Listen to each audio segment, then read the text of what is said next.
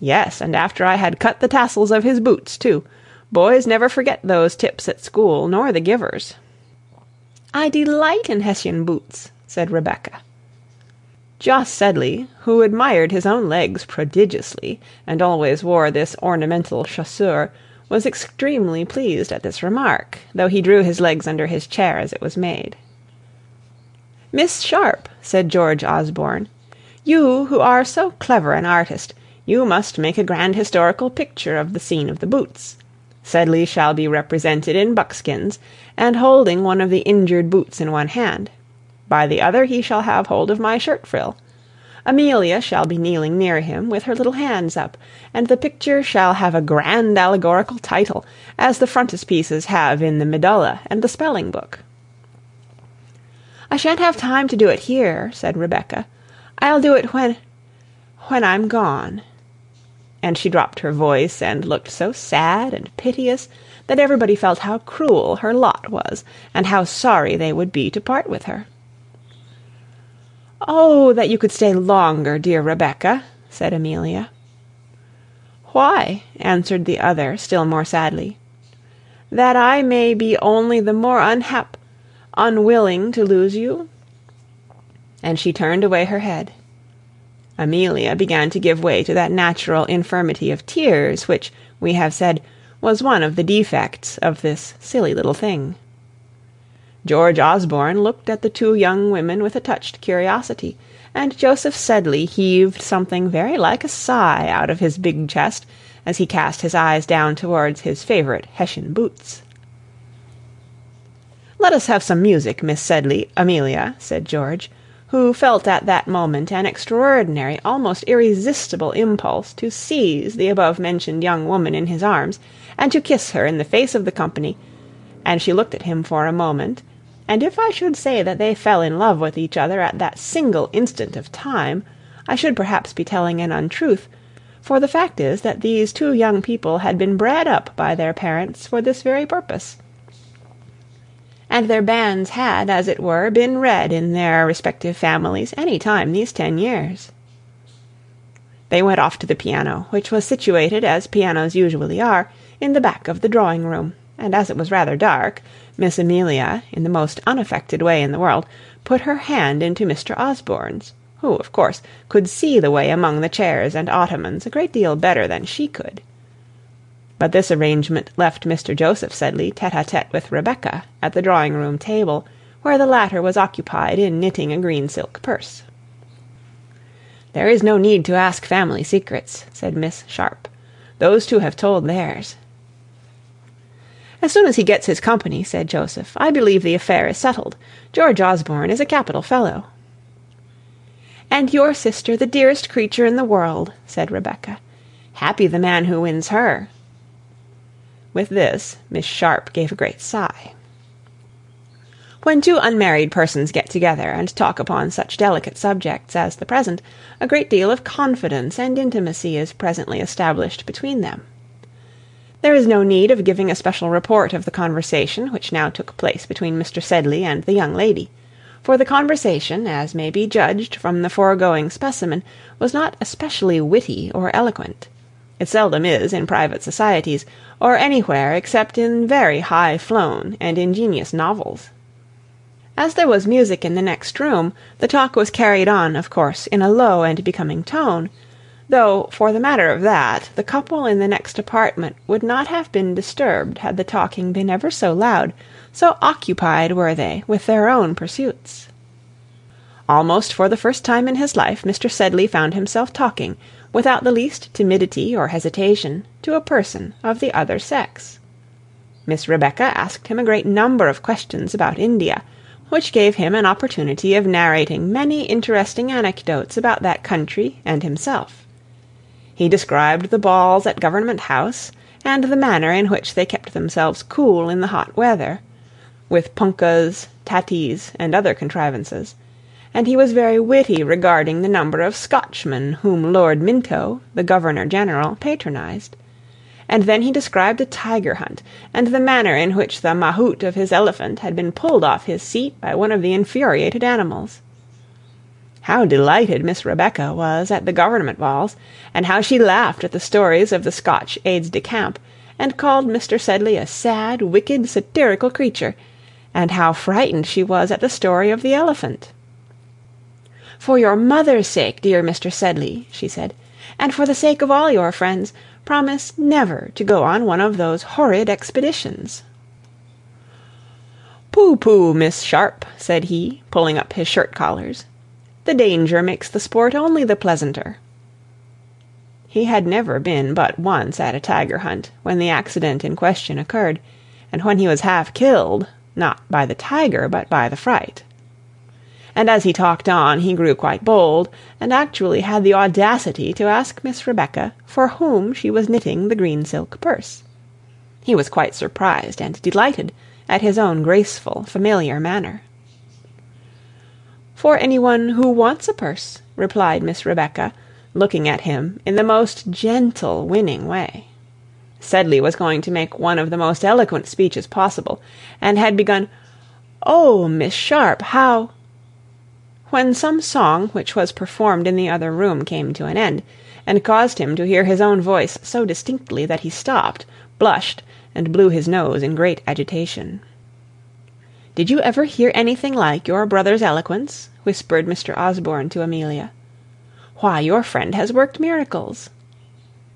"The more the better," said Miss Amelia, who, like almost all women who are worth a pin, was a matchmaker in her heart, and would have been delighted that Joseph should carry back a wife to India. She had, too, in the course of this few days' constant intercourse, warmed into a most tender friendship for Rebecca, and discovered a million of virtues and amiable qualities in her which she had not perceived when they were at Chiswick together. For the affection of young ladies is of as rapid growth as Jack's beanstalk, and reaches up to the sky in a night. It is no blame to them that after marriage this Sehnsucht nach der Liebe subsides. It is what sentimentalists, who deal in very big words, call a yearning after the ideal, and simply means that women are commonly not satisfied until they have husbands and children on whom they may centre affections, which are spent elsewhere, as it were, in small change. Having expended her little store of songs, or having stayed long enough in the back drawing-room, it now appeared proper to Miss Amelia to ask her friend to sing. "You would not have listened to me," she said to Mr. Osborne, though she knew she was telling a fib, "had you heard Rebecca first." "I give Miss Sharp warning, though," said Osborne, "that, right or wrong, I consider Miss Amelia Sedley the first singer in the world." "You shall hear," said Amelia, and Joseph Sedley was actually polite enough to carry the candles to the piano. Osborne hinted that he should like quite as well to sit in the dark, but Miss Sedley, laughing, declined to bear him company any farther, and the two accordingly followed Mr. Joseph. Rebecca sang far better than her friend, though of course Osborne was free to keep his opinion, and exerted herself to the utmost, and indeed to the wonder of Amelia, who had never known her perform so well. She sang a French song, which Joseph did not understand in the least, and which George confessed he did not understand, and then a number of those simple ballads which were the fashion 40 years ago, and in which British tars, Our King, Poor Susan, Blue-eyed Mary, and the like, were the principal themes. They are not, it is said, very brilliant in a musical point of view, but contain numberless good-natured simple appeals to the affections, which people understood better than the milk-and-water lagrimae, sospiri, and felicita of the eternal Donizettian music with which we are favoured nowadays. Conversation of a sentimental sort, befitting the subject, was carried on between the songs, to which Sambo, after he had brought the tea, the delighted cook, and even Mrs. Blenkinsop, the housekeeper, condescended to listen on the landing-place. Among these ditties was one, the last of the concert, and to the following effect: "Ah, bleak and barren was the moor, Ah, loud and piercing was the storm, The cottage roof was sheltered sure, The cottage hearth was bright and warm. An orphan boy the lattice passed, And as he marked its cheerful glow, Felt doubly keen the midnight blast, And doubly cold the fallen snow. They marked him, as he onward pressed, with fainting heart and weary limb. Kind voices bade him turn and rest, and gentle faces welcomed him. The dawn is up, the guest is gone, the cottage hearth is blazing still. Heaven pity all poor wanderers lone, hark to the wind upon the hill. It was the sentiment of the before-mentioned words, "When I'm gone," over again. As she came to the last words, Miss Sharp's deep-toned voice faltered. Everybody felt the allusion to her departure and to her hapless orphan state. Joseph Sedley, who was fond of music and soft-hearted, was in a state of ravishment during the performance of the song, and profoundly touched at its conclusion. If he had had the courage, if George and Miss Sedley had remained, according to the former's proposal, in the farther room, Joseph Sedley's bachelorhood would have been at an end, and this work would never have been written. But at the close of the ditty Rebecca quitted the piano, and giving her hand to Amelia, walked away into the front drawing-room twilight, and at this moment Mr. Sambo made his appearance with a tray, containing sandwiches, jellies, and some glittering glasses and decanters, on which Joseph Sedley's attention was immediately fixed. When the parents of the house of Sedley returned from their dinner-party, they found the young people so busy in talking that they had not heard the arrival of the carriage, and Mr. Joseph was in the act of saying, "My dear Miss Sharp, one little teaspoonful of jelly to recruit you after your immense, your delightful exertions." "Bravo, Jos!" said Mr. Sedley. On hearing the bantering of which well-known voice, Jos instantly relapsed into an alarmed silence and quickly took his departure. He did not lie awake all night thinking whether or not he was in love with Miss Sharp. The passion of love never interfered with the appetite or the slumber of Mr. Joseph Sedley. But he thought to himself how delightful it would be to hear such songs as those after Cutcherry. What a distinguée girl she was! How she could speak French better than the Governor-General's lady herself, and what a sensation she would make at the Calcutta balls! "It's evident the poor devil's in love with me," thought he. "She is just as rich as most of the girls who come out to India. I might go farther and fare worse, egad!" And in these meditations he fell asleep.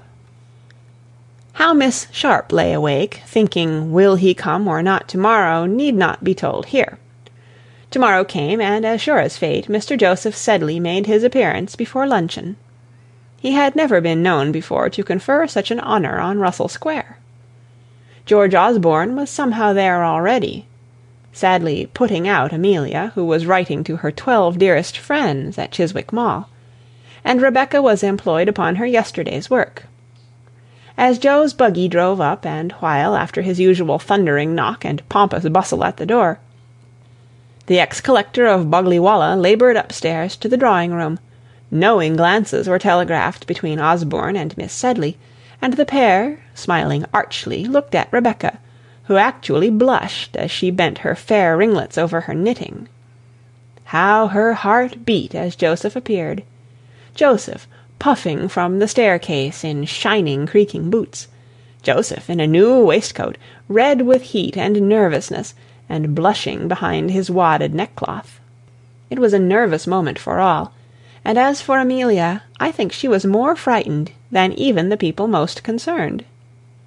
Sambo, who flung open the door and announced Mr. Joseph, followed grinning in the collector's rear, and bearing 2 handsome nosegays of flowers, which the monster had actually had the gallantry to purchase in Covent Garden Market that morning.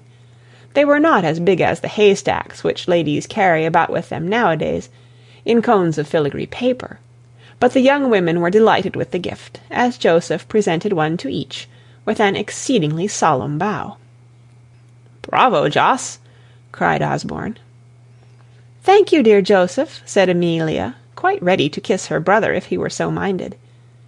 "And I think, for a kiss from such a dear creature as Amelia, I would purchase all Mr. Lee's conservatories out of hand." "Oh, heavenly, heavenly flowers!" exclaimed Miss Sharp, and smelt them delicately, and held them to her bosom, and cast up her eyes to the ceiling in an ecstasy of admiration. Perhaps she just looked first into the bouquet to see whether there was a billet doux hidden among the flowers, but there was no letter. "Do they talk the language of flowers at Boggley Wollah, Sedley?" asked Osborne, laughing. "Pooh, nonsense," replied the sentimental youth. "Bought 'em at Nathan's. Very glad you like 'em. And Amelia, my dear, I bought a pineapple at the same time, which I gave to Sambo. Let's have it for tiffin. Very cool and nice this hot weather." Rebecca said she had never tasted a pine, and longed beyond everything to taste one. So the conversation went on. I don't know on what pretext Osborne left the room, or why. Presently Amelia went away, perhaps to superintend the slicing of the pineapple, but Jos was left alone with Rebecca, who had resumed her work, and the green silk and the shining needles were quivering rapidly under her white slender fingers. "What a beautiful song that was you sang last night, dear Miss Sharp," said the collector. "It made me cry almost. 'Pon my honour it did." "Because you have a kind heart, Mr. Joseph. All the Sedleys have, I think."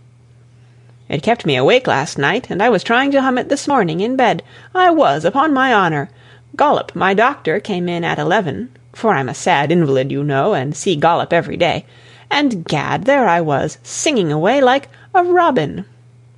"Oh, you droll creature! Do let me hear you sing it." "Me? No, you, Miss Sharp. My dear Miss Sharp, do sing it."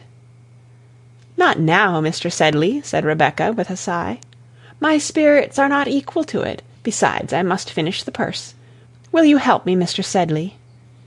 And before he had time to ask how, Mr. Joseph Sedley, of the East India Company's service, was actually seated tete-a-tete with a young lady, looking at her with a most killing expression, his arms stretched out before her in an imploring attitude, and his hands bound in a web of green silk, which she was unwinding. In this romantic position Osborne and Amelia found the interesting pair, when they entered to announce that tiffin was ready. The skein of silk was just wound round the card, but Mr. Jos had never spoken. "I am sure he will to-night, dear," Amelia said, as she pressed Rebecca's hand. And Sedley, too, had communed with his soul, and said to himself, "Gad, I'll pop the question at Vauxhall." End of chapter 4.